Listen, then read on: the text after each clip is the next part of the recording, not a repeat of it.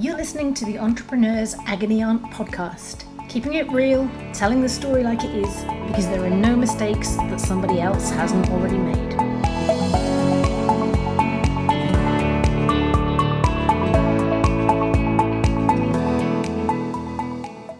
Hello, I'm Vicky Brock, and you're listening to the Entrepreneur Agony Aunt podcast. My guest this week is Kate Webb, owner of the Responsible Safari company based out of Malawi and Orbis Expeditions based here in the UK. She's passionate about ensuring tourism reaches local communities and puts together expeditions that aim to change the lives of the participants and the people that they meet along the way, including Entrepreneurs Expeditions to Malawi. I will be participating in May of 2018. So welcome, Kate. Hi, Vicky. Thank you for having me. Very welcome, and I'm very much looking forward to our expedition. But this week's question, I felt, having spoken with you a couple of times and finding out more about our future adventure, this week's question felt like it had got your name all over it. So thank you for joining me. The question is about building a business with social purpose. The writer explains, I have had a relatively successful business career so far, and I want my next venture to focus on doing good, especially in some of the developing countries that I've been lucky enough to visit over the years. I don't want to go down the social enterprise charity route if that means I have to spend my time permanently going out to foundations or donations or grants. I'm looking for advice on how I can achieve good deeds in a way that still makes business sense. So, Kate, you're on an incredible entrepreneurial journey yourself, spanning 2 continents, not making it easy for yourself in any way, shape or form. And you're working with entrepreneurs here as your customers and in the end communities that you work with.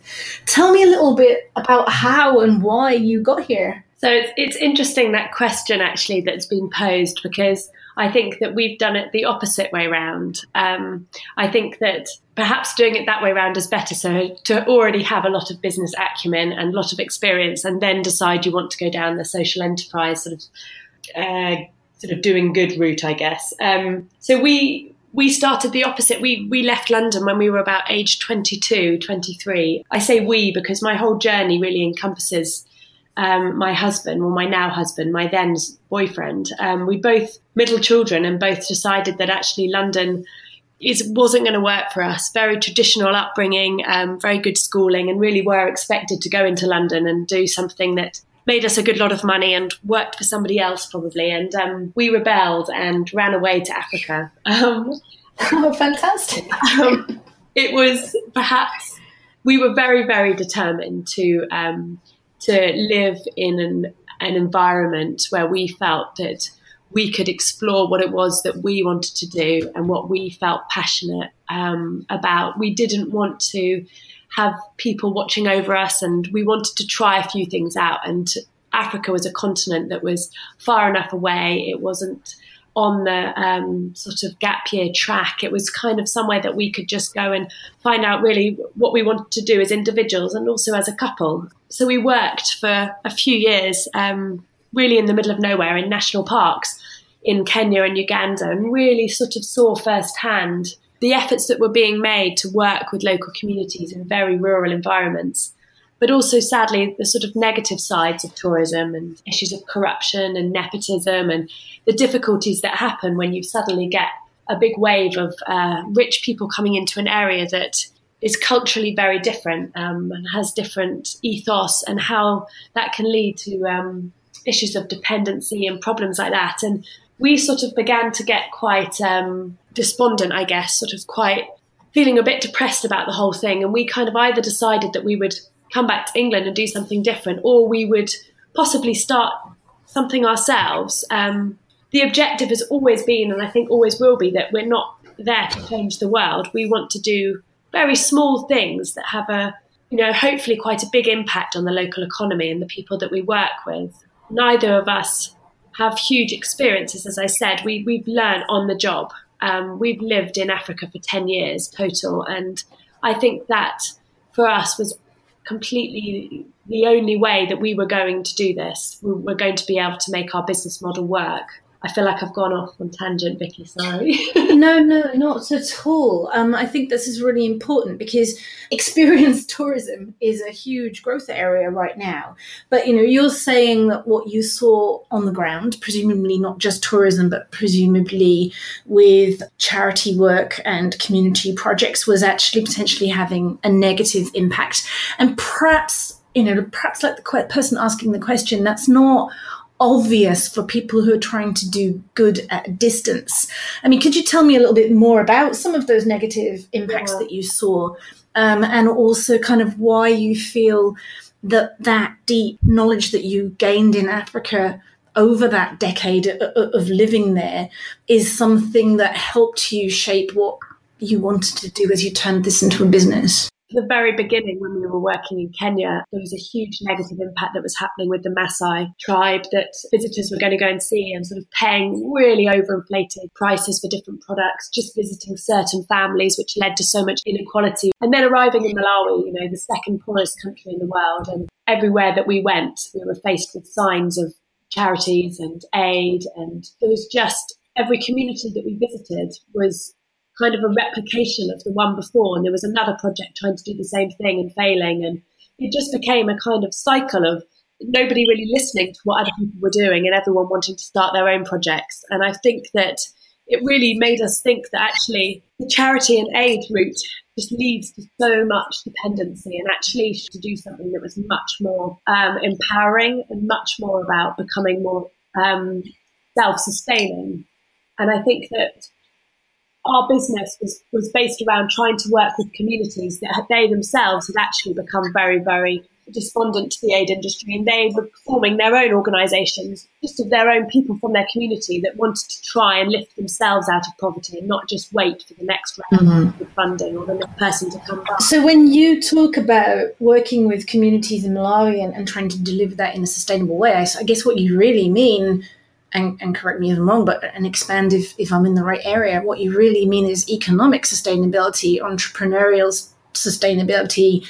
Yeah, definitely. I mean, that's the goal. I would love that to be a very easy sort of answer. It's so difficult because we're working with an ingrained system, especially within Somewhere That Malawi, which is so aid dependent. For example, we've been working for 8 years with one community and trying to get an ecotourism model acting as a business. So they host our visitors and show them around their community and teach them about the kind of things that they're doing. And for that, they get a fee to act as a business. They're hosts. It's a bit like going to the Tower of London and being guided. You pay your guide a fee. But just recently, we've had a big problem because the USAID have come in and said to this organisation, "Oh, you're interested in ecotourism? Oh, we'll pay you X amount of money to set up an ecotourism visit." And it's sort of like, well, you've just come in and spoiled the whole model that we've been working with over all of these years, because now they're saying, well, we actually get paid a consultancy fee to put a report together about our community. And it's sort of so the aid industry wins and wins and wins because it's all about the big bucks. And so when you're trying to do small business growth and trying to empower people, they have to have a long-term vision. And actually,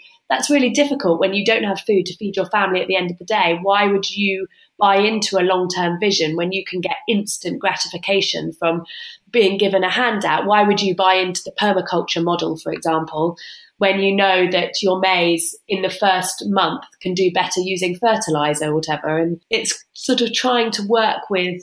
So what we've done is we've tried to work with pockets of really inspiring Malawians who are they've got it. They realise they're being conned, basically, and they realise that for long-term sustainable growth of their family, their communities, the future generation, they have got to do it themselves, and having their own businesses, like having their own sort of autonomy over their lives and control over their own money is much more beneficial in the long run. That's fascinating, because I was going to ask you, is there a big difference between kind of being an entrepreneur and doing business in the two countries? But that question feels very trite in a way, because it almost sounds like with the Malawi side of your business, you've kind of got a global juggernaut undoing everything that you're achieving. It's a really good example. When we first started the business in Malawi, so 9 years ago, my husband, I was working as a teacher to earn us a salary. I was working as an international teacher in Blantyre, where we were based in Malawi. And my husband was called in at the last point of getting our business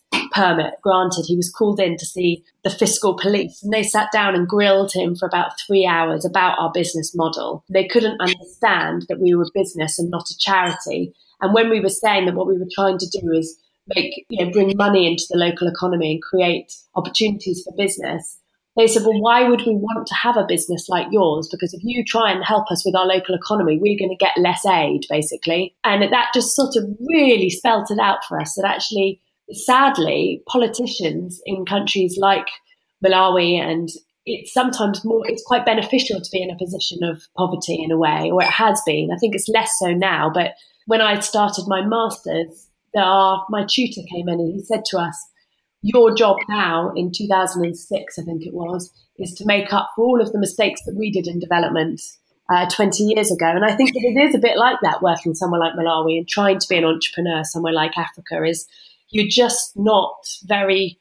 it's not an easy environment. There isn't any power for SMEs like there is in the UK.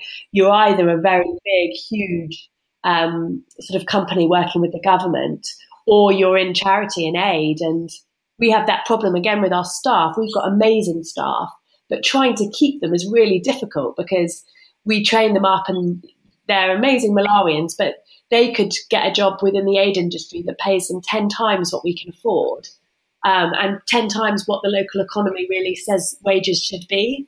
Wow. So that presumably then knocks out everything within that community and makes it insanely vulnerable to that project coming to an end, losing its funding and moving on somewhere else. Yeah, so I think that a couple of the communities that we started visiting about 20 communities, and we've ended up working with 2 on a really sort of daily basis. But both of those, they really, when we went to visit them, they said, we're not actually interested in working with you because we're so fed up with being let down, and we're so fed up with having aid for a couple of years and then it being pulled. And so when I was explaining to them, this is a long-term vision, you're not going to get people coming to stay with you in B&Bs, or you're not going to get visitors coming to be guided straight away. It's a long-term business idea. Then they were like, oh, okay, that sounds more interesting. And now we're 9 years down the line and we're still working with them and they're still seeing the benefits. But as they've grown, because they've earned income and these communities and community-based organisations have started growing,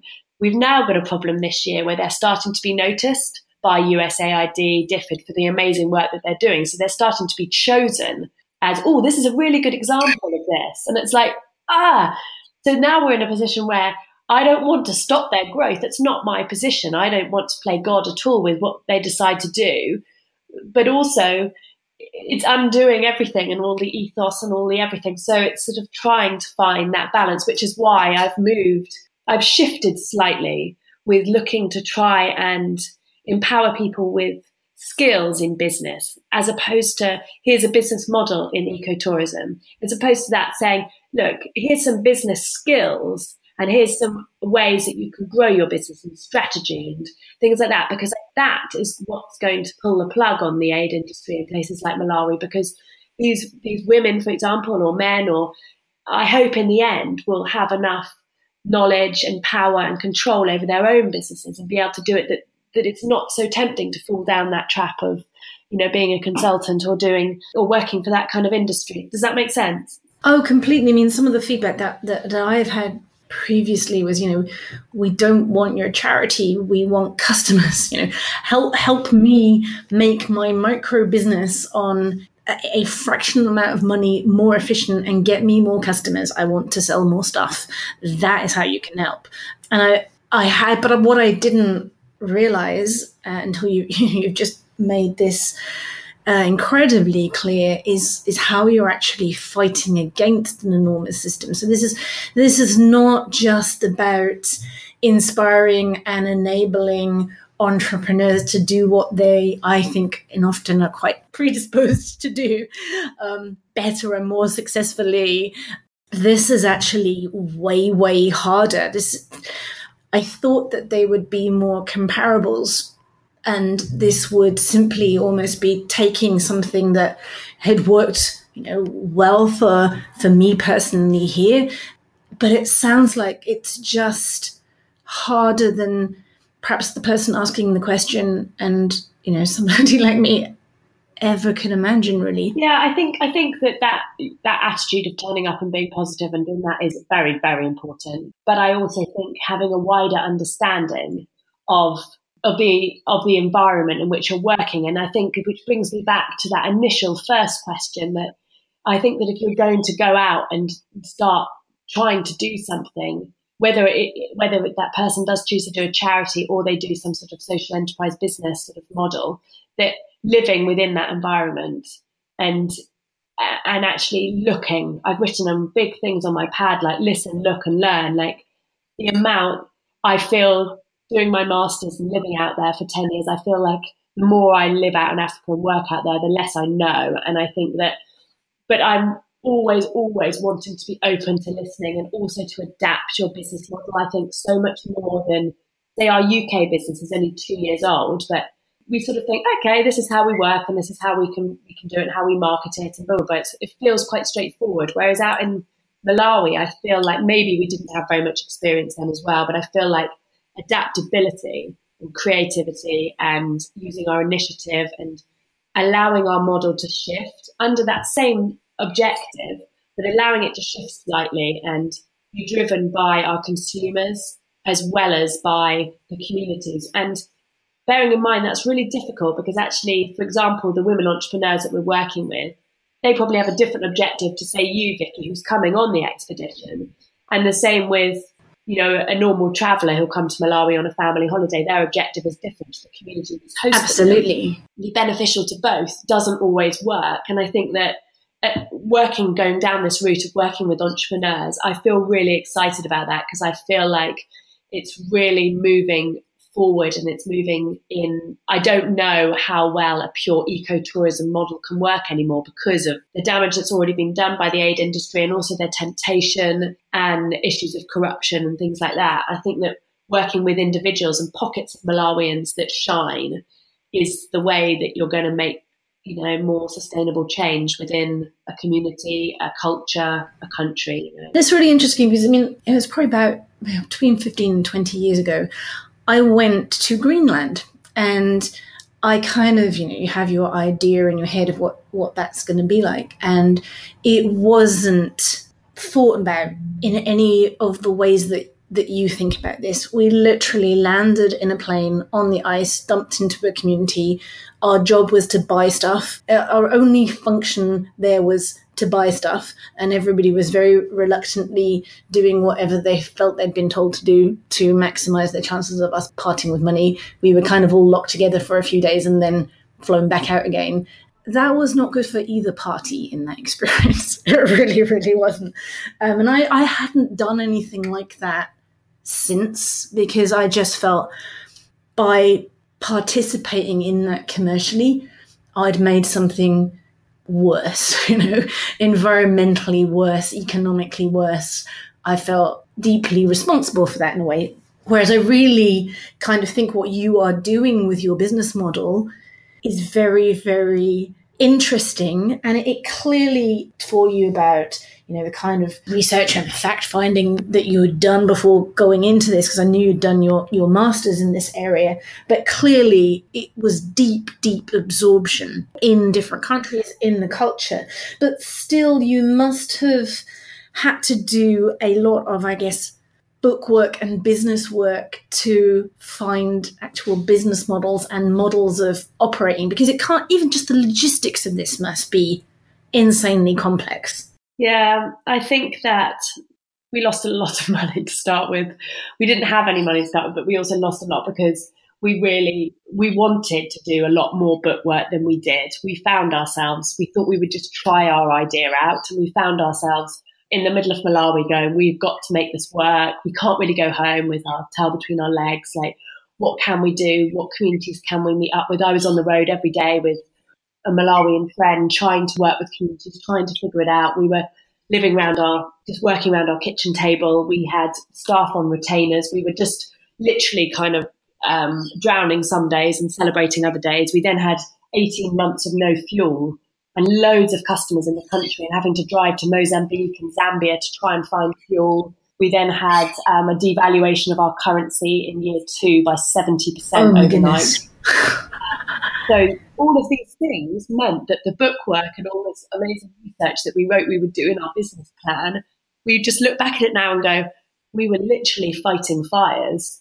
We would come and it was a bit like being at the theatre where you see this amazing West End show, but behind the scenes, my goodness, like we were racing to meet clients to give them fuel in their jerry cans and so that, you know, their trip could carry on. And I think that along the whole way, we've questioned ourselves along the whole way all the time. Okay, what is the effect that we are having? What is the actual impact that we're having on communities? What's the negative side of what we're doing?